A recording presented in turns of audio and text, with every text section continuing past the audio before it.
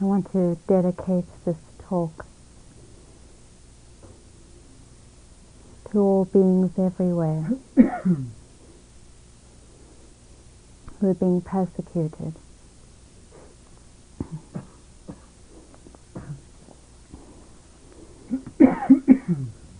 I'm aware of the deep split that we all live with.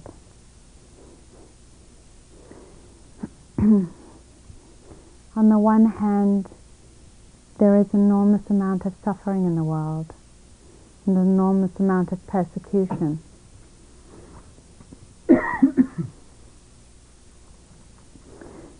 There is tremendous, tremendous pain. There's the death of our brothers and sisters, unnecessarily from illness.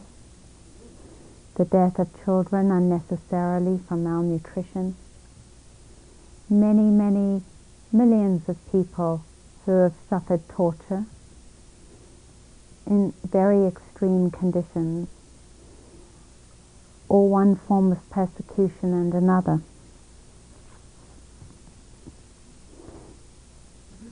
And then there is our pain, the pain of each one of us that is sitting here in this room.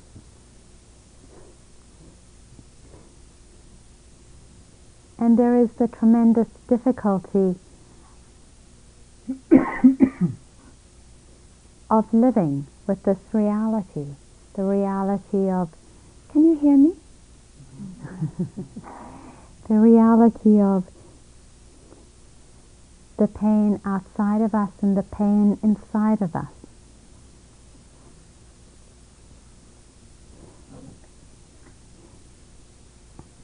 And the reality that the Buddha said that all things begin in the mind.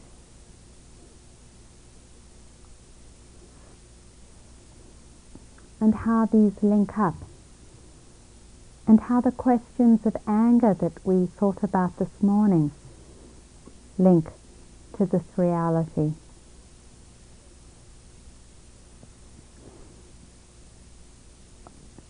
In a way, the suffering that I've experienced in my life also feels like an enormous gift. Not that I would have said this years ago. When I was a teenager, I tried to kill myself. And I was institutionalized in a mental hospital. And I said to the psychiatrist there, either you give me enough pills so that I'm unconscious or I'm going to kill myself. That's the only deal I'm going to make with you. And he did. He gave me a great combination of Belazine and tryptazole and Valium and a couple of other things. And for 4 months, I didn't know what was going on. And I didn't know who I was, and I couldn't talk. And slowly, for whatever reason, I started to come out of this very, very deep depression and space of self-hatred, and I stopped taking the pills.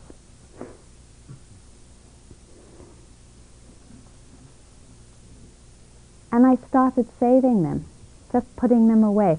You had to go through this room, and the nurse would give you a cup of water, and then another nurse would give you the pills. And I'd take the cup of water and put the pills under my tongue. And then I'd swallow the water and then go into my room and spit the pills out.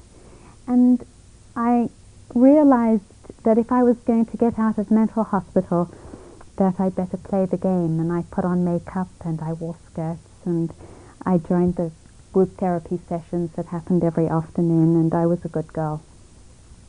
And in another month I got out of hospital, and I went into a halfway house, and then I went into a manic high.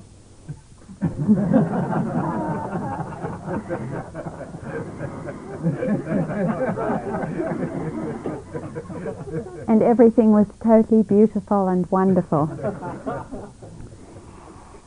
And one evening I realized that I really wanted to be lovers with this woman. And I very tentatively asked her if she would come into my room for a cup of tea or something to that effect. And she said no, and it triggered this very deep place of self-hatred again. And I decided that I didn't want to live, that this really was it. And I started taking all these antidepressants that I'd saved up. And so I was taking them down with a glass of water in this room in the halfway house. And as I was taking these antidepressants, this voice said to me, "You don't want to die." And I kind of stood up and said, "What do you mean you don't want to die?" "I don't want to die." And it was said, "No, you don't want to die." And then came actually an array of all these men, my father and the psychiatrist and a couple of boyfriends and other men in my life. And I realized that I wanted to kill them instead of me.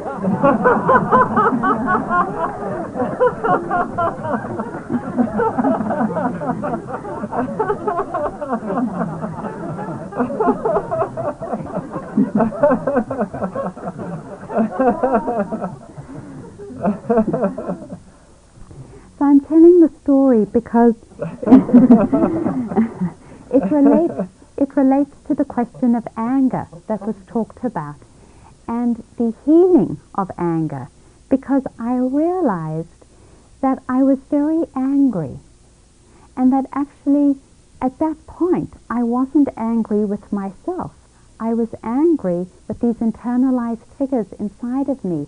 And it was that realization that actually turned my life around, because I stopped taking the pills and I self-consciously went on a journey to explain the anger, this tremendous anger that I felt that was so strong that when it was turned towards myself, which is the way anger is usually conditioned in women in this culture, it was enough to kill. And so first my journey went into politics, because I was a student at that time, and there was the student movement in England, which was a little behind the student movement here. This was in the early 70s. And Marxism and the production of knowledge and who's creating knowledge for who and how we're understanding things was the kind of central theme in the classes I was taking. And so that was the first step, and that was one of the ways where I started to work with my anger, or with the deep self-hatred that I experienced. And it was helpful. It was helpful to understand one piece of this complex, of why things work the way they work. But it was very uncomfortable living still with the feelings, right? With the feelings there.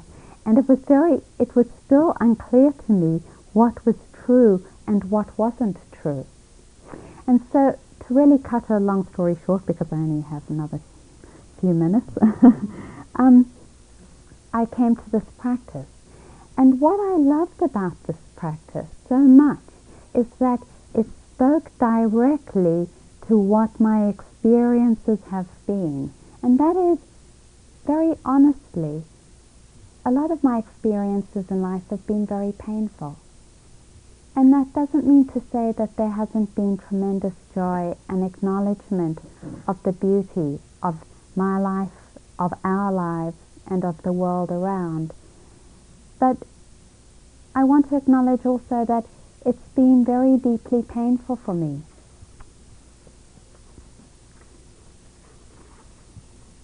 The reality of sexual abuse, which is one reality I've experienced, has been enormously painful and fragmenting. And it was the Buddha's words about coming to acknowledge this deeply that felt so liberating for me, because it was saying, finally, I don't have to split, I don't have to pretend. That actually, in order to heal, I can come to fully acknowledge the suffering that I'm experiencing.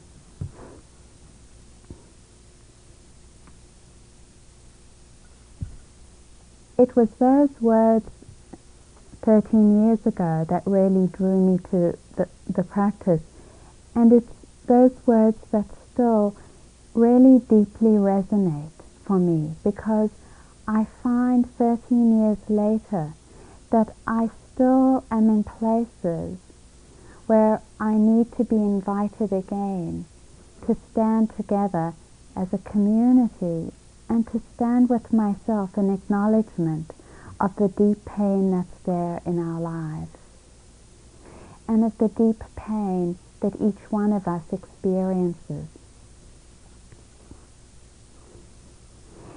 And I find that it is when I turn away from this, when I shut down to it, that then I start to split and create the type of relationships of hatred that are around me already.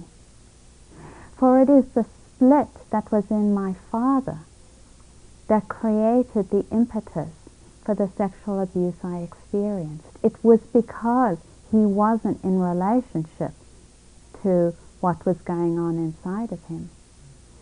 And I find the incredible challenge just here, now, sitting with you all, still to hold the pain that's sometimes there for me and not to split in the ways that the mind can do and objectify the pain into hatred and rationalize that hatred into enemies.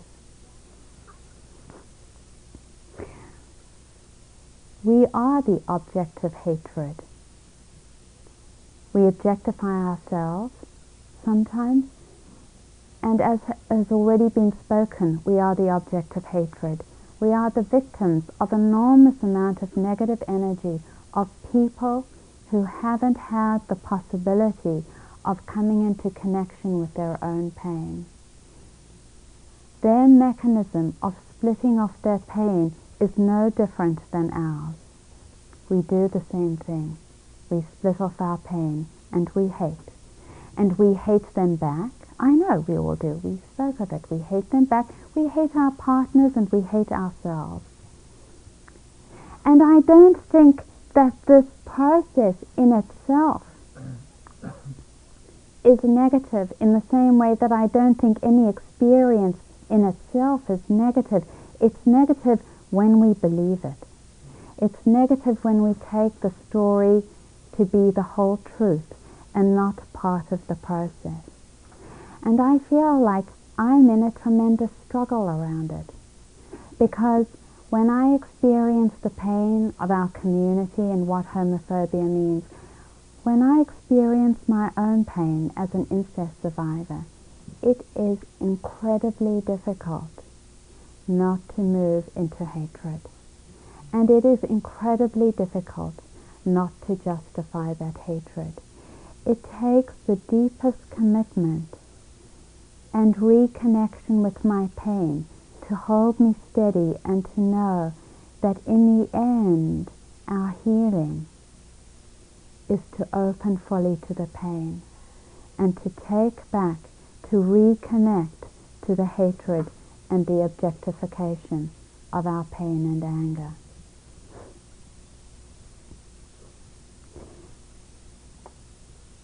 The possibility is one where we acknowledge what is difficult and we hold the vision of a community, of our community, that is inspired by the first precept of non-harming. That we know we're in process. We know that we have these feelings. We know sometimes that we even lose it, as Eric says. We lose it and we act out. But we also know deep inside of us, and that is the reason we're here, is our recommitment to a spiritual practice, to our own healing, which demands that we are caring, which demands that we are non-hating, and which demands that we are non-harming. And so even though we lose our way, and even though we're struggling sometimes, lost in the middle of the process, somehow we're here together with each other in reminding each other and holding it together for each other, that overarching this process is the one of non-harming and the one of caring.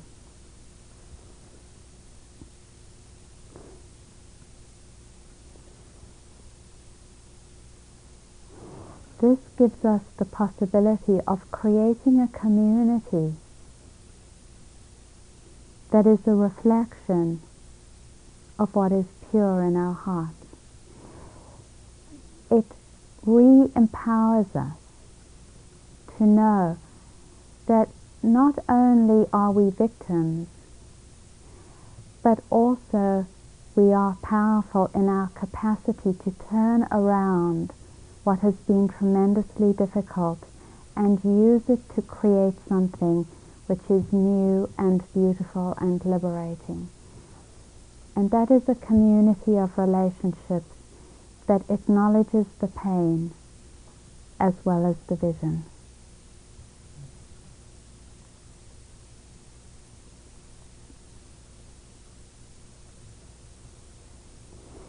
May we each have the strength to open to our pain, to be honest and to acknowledge our process wherever we are, and to stay rooted in our vision of caring and non-harming. Thank you.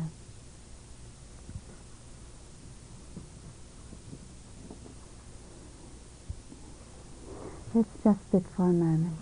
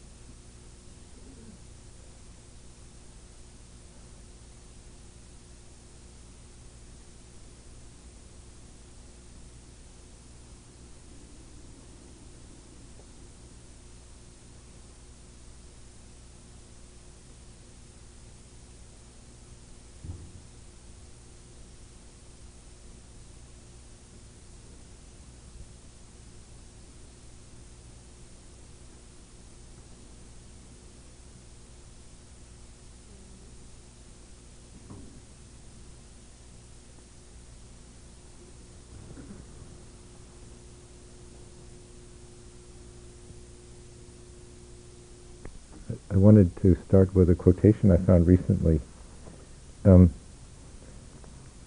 Just wanted to share it with you. It's from the Marquis de Sade, who said, "All creatures are born isolated and with no need of one another." So he was a happy man.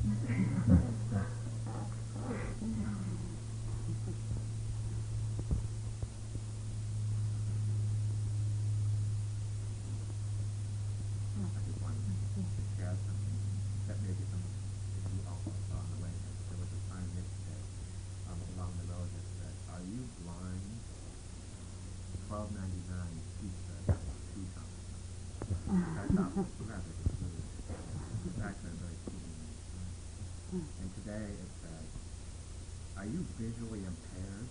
He said, and I thought, well, that's a little bit crude, a little bit more mindful. Maybe that's what I'm going through today. A little less crude and a little more mindful. That's wonderful. Along the way. Please, in the back.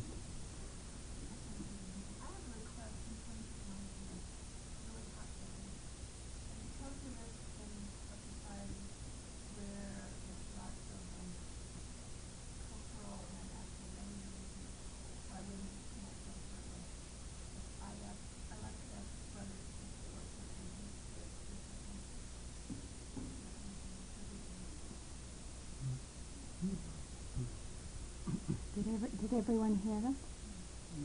No, Just a request that because women are not safe in our culture to go without shirts, a request for the men here to support their sisters by keeping their shirts on. Is that a fair synopsis? Or the other choice.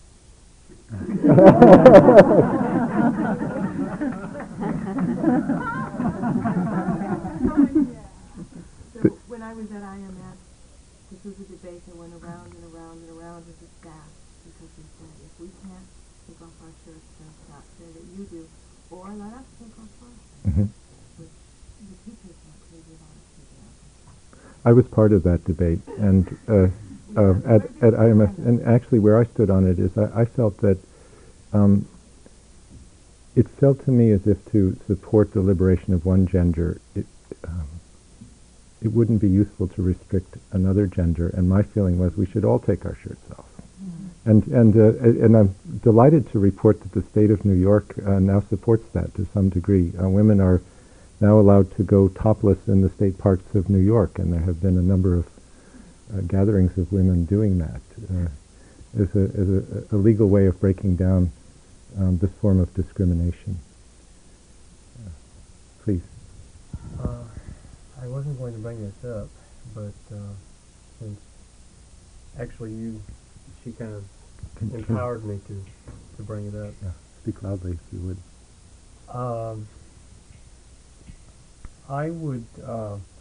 I have a friend, a very good friend, who is bisexual, and I'm a little bit uncomfortable that this conference did not extend in the title of the conference that bisexual people were invited here. Mm-hmm. And I realize this is a very sensitive issue for a lot of gay men and a lot of lesbians,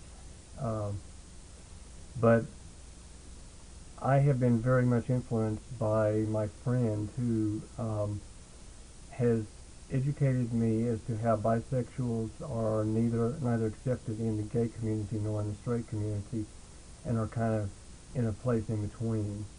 And so I would just like to encourage whoever, if you do another conference like this, or whoever, to be inclusive in the title of the conference. I feel a little bit different about gay and free when I know that when it's not also inviting my bisexual brothers and sisters. So I just throw that out as something that I would appreciate being considered in the future. I know also that there are bisexual people here today, and I know I went to a conference, a Vipassana conference of men recently, and it was a men's conference, and the question was asked, well, who's gay and who's straight, but no one asked who was bisexual. And then the point was brought up later, and sure enough, there were several bisexual men in the group, and if that had not been asked, then they would have not even been recognized. So I would just like to put that out. Thank you. Thank you.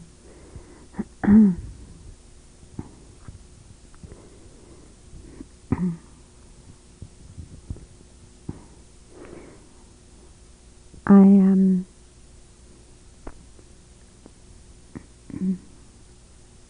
myself am in a process of exploring your request.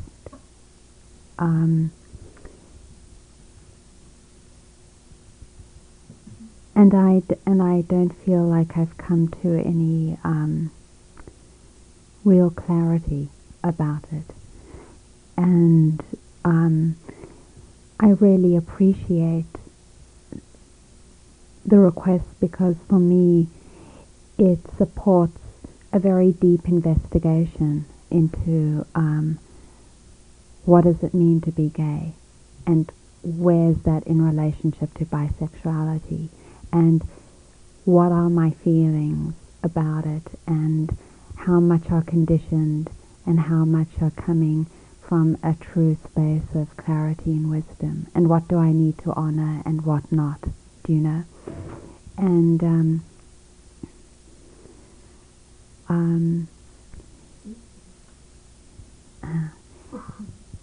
and I just want to acknowledge something that's very strange with the question for me, which is, as you spoke, I noticed a contraction in my body around it, you know, and I don't know exactly where that's coming from, because for me it brings up the whole question of what's called identity politics, and what is identity politics in relationship to a spiritual practice. Do you know, because identity politics in a way, as I understand it, is holding on to a concept, gay, you know, or woman, and enthroning it, making it the best of all the diverse possibilities of life. And I don't see one being essentially better than another, do you know? But I do understand that in my own process of healing, naming my process and acknowledging it socially, and being part of a community that supports that process, especially when so much is unnamed and still silent to me, has been tremendously healing. And that process feels very much part of being a lesbian and being a Buddhist, because they're both the same thing. They're part of coming to awareness of who am I, you know, and what are my experiences and what is my truth. And both are often very hidden from myself, do you know? And that's why what we're doing today feels so beautiful. And I haven't yet come to a clarity around what that means in terms of opening, you know, being in a process that names a relationship that in some ways is different, you know, because as I've gone to conferences of bisexuality, because I've wanted to understand, you know, I see, oh, here's a different phenomena, like an orange and an apple, do you know? Lesbians and gay men are not bisexual, and bisexuals are not lesbian and gay men, yet some of the issues are the same. And so I feel like I'm really in a process of exploration around it, and it's been a very healing one. So thank you for bringing it up. Actually, Irina and I have had several discussions, I think, on this point in terms of offering these retreats. Actually, I would like to hear from the sisters on this subject for a very specific reason. I think one of the things that these lesbian and gay retreats have provided, maybe the most important thing, is a sense of safety. That women who have been abused through sexual energy for millennia can come together with men here with the knowledge that we're very unlikely to use our sexuality to abuse you. And I'm just wondering if there's any sense about if bisexuals were included here, whether you would feel less safe. Please. I would like to say something and then contradict myself. First, I just would like to say that as a lesbian, I'm not interested right now on this weekend seeing women's breasts. It would be very activating to me. I think there's, in other words, okay, so that's that part. The contradiction is that I also, in part, come here to deactivate my tendency toward polarized thinking. And I think that these discussions around the politics are exquisitely valuable. On the other hand, I feel a great loss in when that starts to happen, because it seems to be at the expense of deactivating that and moving into the places in me that are way past being gay or straight or bi or anything. And I've slept with men, and I'm here. I brought my lesbian self here. I don't have, I don't know. So that's a view. I hope that if we need to keep talking about it, that it will be short. Thank you. As a bisexual woman, I invite myself there. And for a large reason, I also identify as lesbian. I've been with my female partner for 6 years, and so that's also my identity. And there is a little bit of, I guess, a hurt feeling when I see a flyer that doesn't include that. It's not a big decision, but it is a feeling of inclusiveness. And for me, I think that there are some confusions and assumptions about what bisexuality is, and that is really awesome. Thank you. Thank you. Yeah. Hi, thank you. I have felt that in advertising or putting out that a gathering is one thing or another or anything, even straight, that you're setting up a framework for saying this is a safe gathering for certain people. And my lover and I had this discussion that last night on the way home, if this was a straight gathering, would we have felt as safe? And there's this underlying understanding for me that the nature of this gathering is a spiritual gathering. And if the precepts are followed or understood, then it should remain a safe gathering no matter who's there. Thank you. Thank you. Thank you. If I may, I just very strongly support what both sisters said before me. If it were a regular Vipassana retreat, the one Spirit Rag does most of the time, do people really would feel safe if sexual orientation wouldn't even brought up in any way? Would pre-tip or speech invitation or walking invitation be done any way differently? Probably they wouldn't. And I felt exactly that the core of things we are discussing and getting on there, they are way beyond sexuality aspects. I agree completely, and that's what maybe we should focus on. And we don't need any test, probably, what person's sexuality is before admitting here. Bisexual, for anybody meet here, if a person who is mostly straight, I'm talking sympathetic, but who has perhaps interest in exploring his gay, bisexual side, no matter active or not, would like to come just to expand his or her horizons, would you want to exclude such a person? I think not. A mindfulness spell.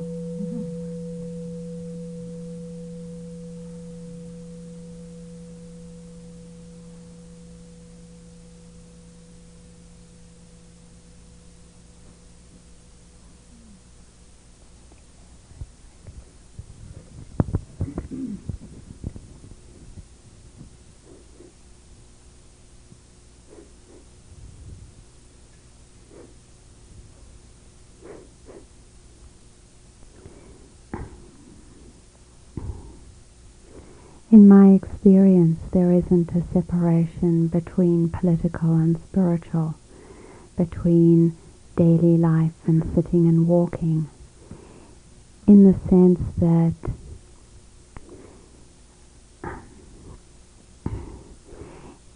each moment is a choice, and it's a choice we make to honor what's our process is and what the process around us is, or to react, right? And sometimes we're caught in reaction, and that's okay, then we acknowledge that.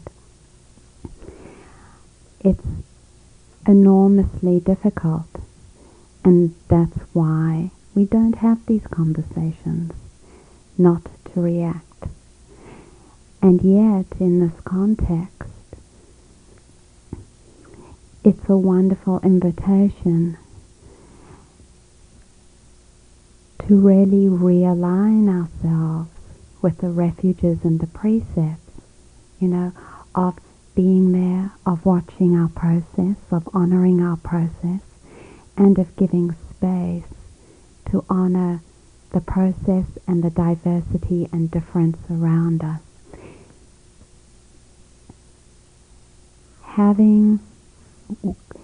Often I found that entering into discussions like this, different and difficult feelings arise for me, and I'm in aversion to it, and so I back off. And I feel often that's why I haven't taken as much responsibility as I could have in the past to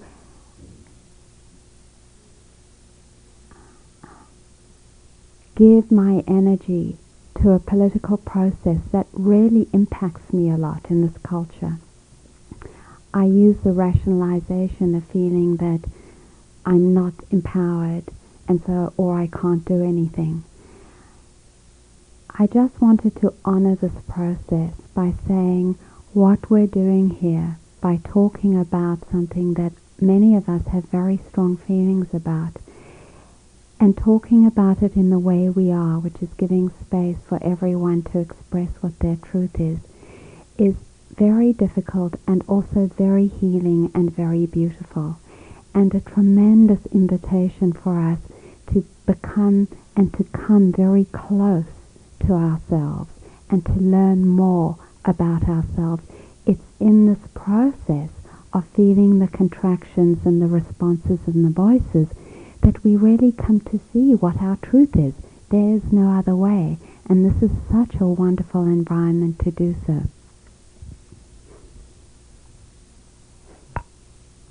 Jenny, yes. A couple of things. When I was thinking, I too don't really want to spend lots and lots of time talking about the church issue, and yet if I thought, okay, so if we don't talk about it, where does that leave me? And I realized it leaves me with two things hanging. So, and I thought, it seems that for me, then I thought, and here it's almost like the rules are just reversed from other retreats where you have all the women in one dorm and all the men in one dorm. The men all sit on this side and the women sit on that side. And I've heard people talk about in their spiritual practice that, yes, I think it's really a good idea that we have the men separated from the women. And I thought, oh, really? That's an interesting concept of sexuality. But I'm thinking, again, that the precepts are so beautiful. They really help you. And I'm thinking of the precept about not wearing jewelry. And in a sense, or when you're doing Zen, like you dress dark, it's like you do not call attention in a way, not that I feel like I want to fully inhabit my body, but you're not advertising. You shouldn't be advertising. And if for a woman, it's stimulating to see a woman with a bare chest, perhaps it's stimulating for a man to see a man with a bare chest. So my sense is that going back, that was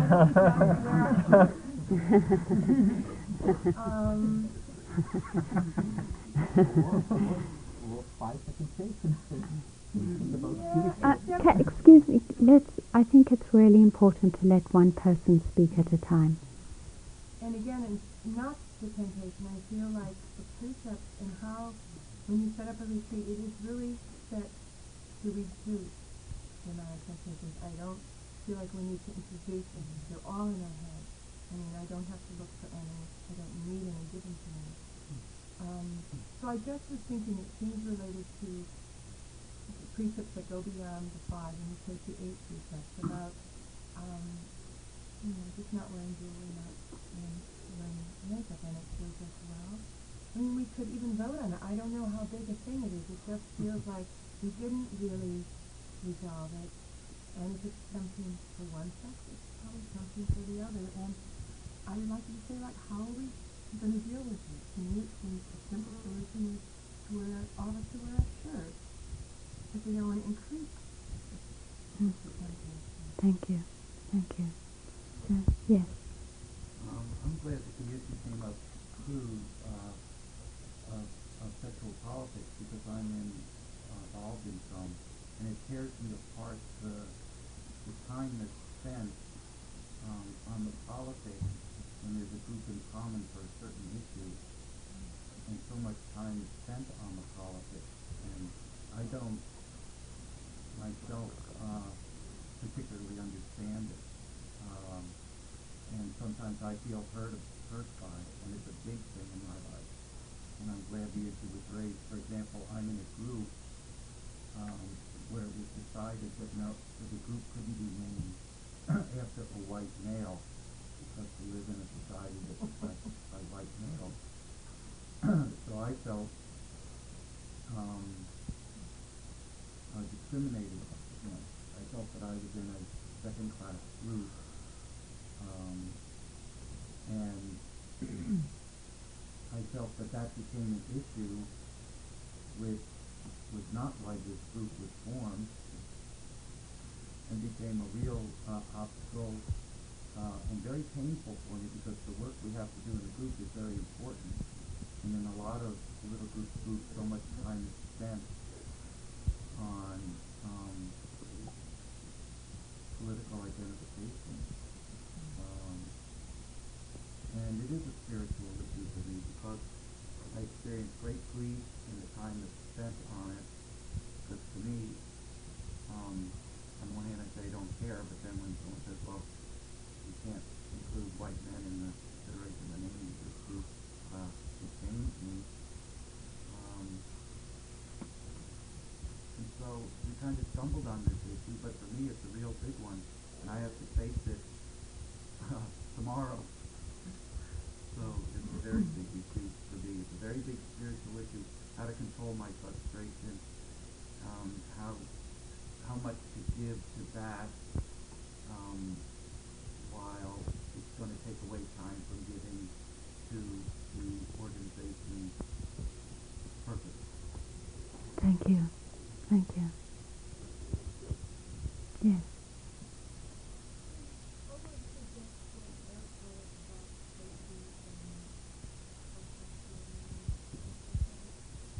Could you speak up?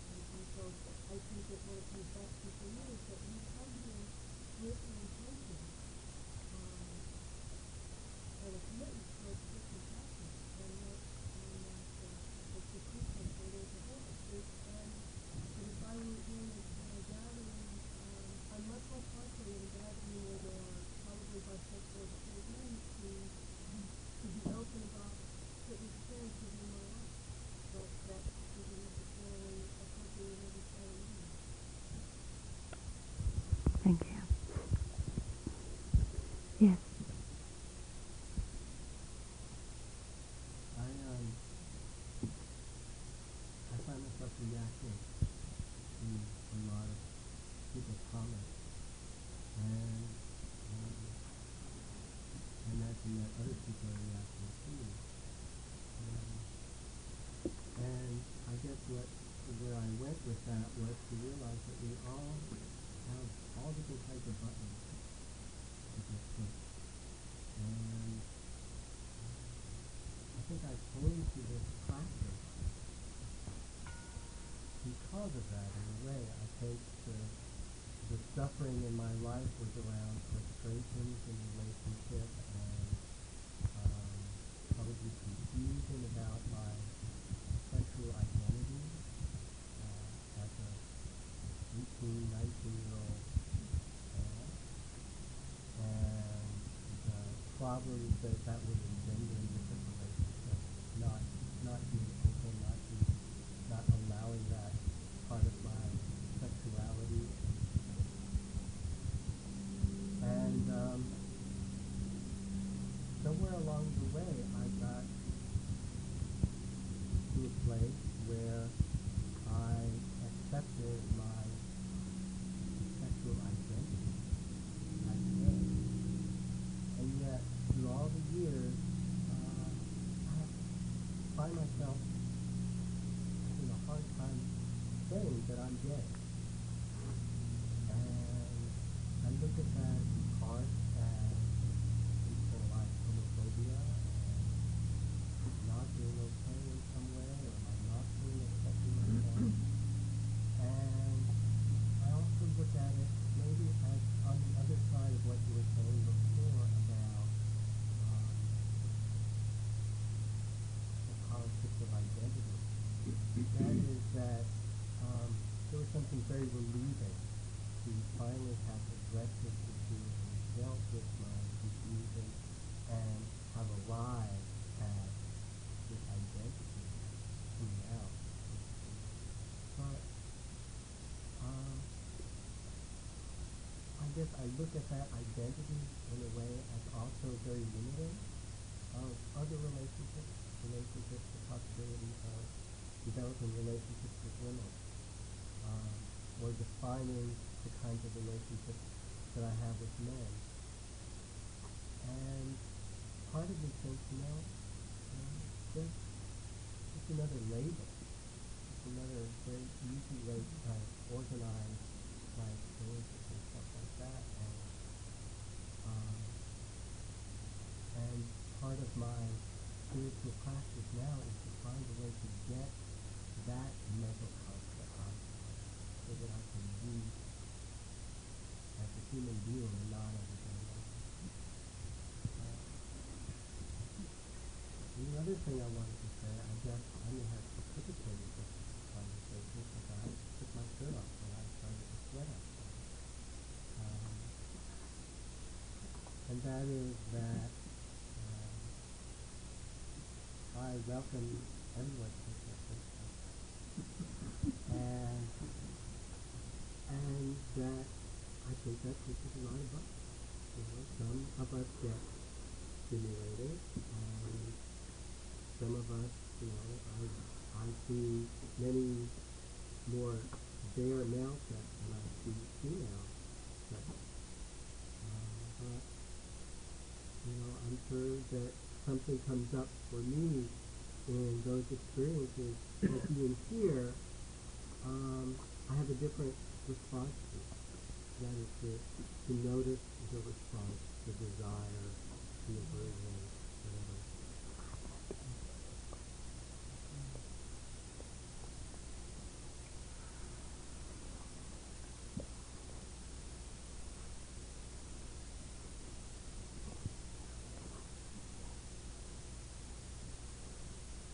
And I would also be happy to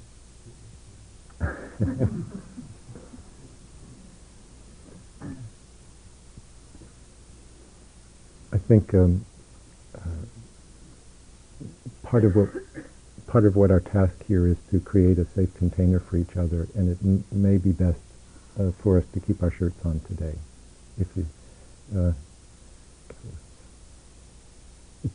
we have to end now, but I just wanted to share with you something that came up during the teachers' conference here 2 weeks ago.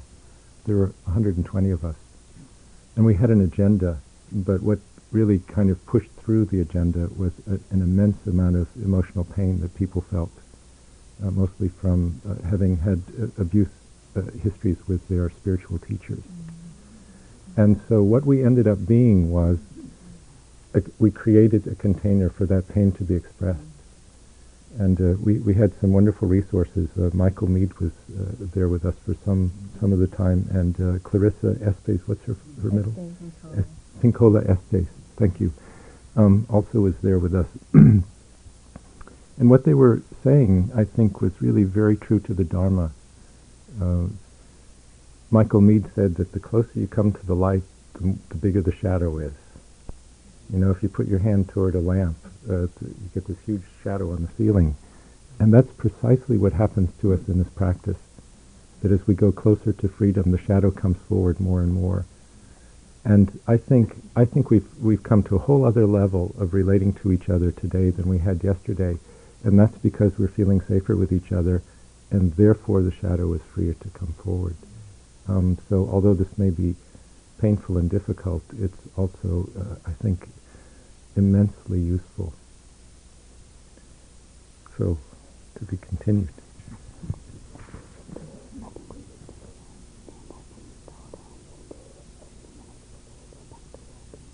Okay. Okay, that makes sense. Good. Go ahead. I'd like to invite us all to stand up. We're about to move into a walking session, but I feel the need to connect first together as a circle. So let's stand up and hold hands.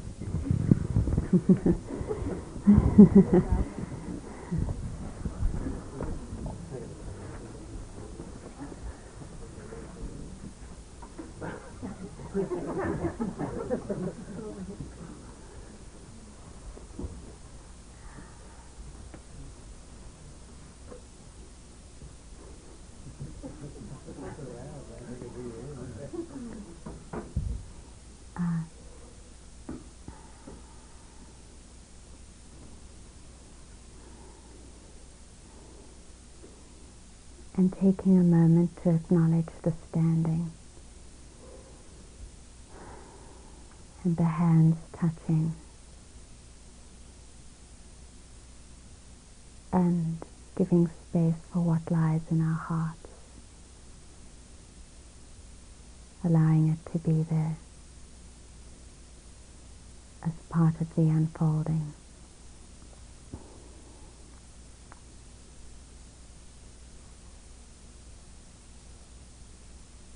And reconnecting with that intention, or surrendering into the intention of opening to all of it.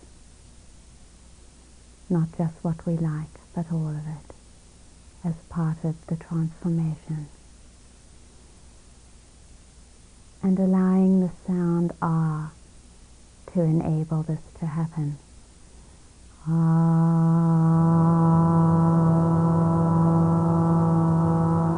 And just keep continuing.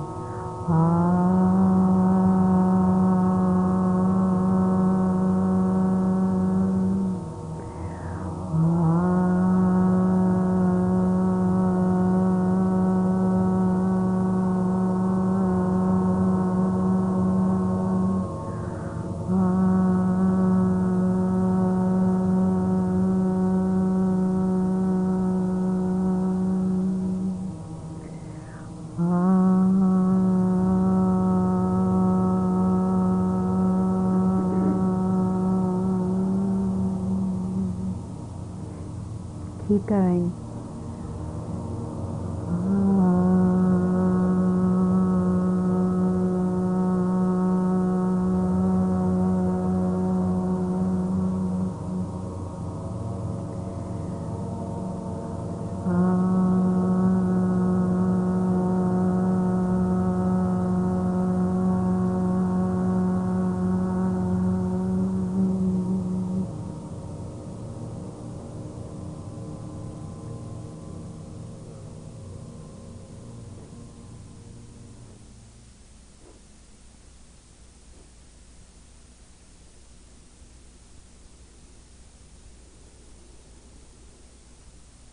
Thank you. Thank you for listening.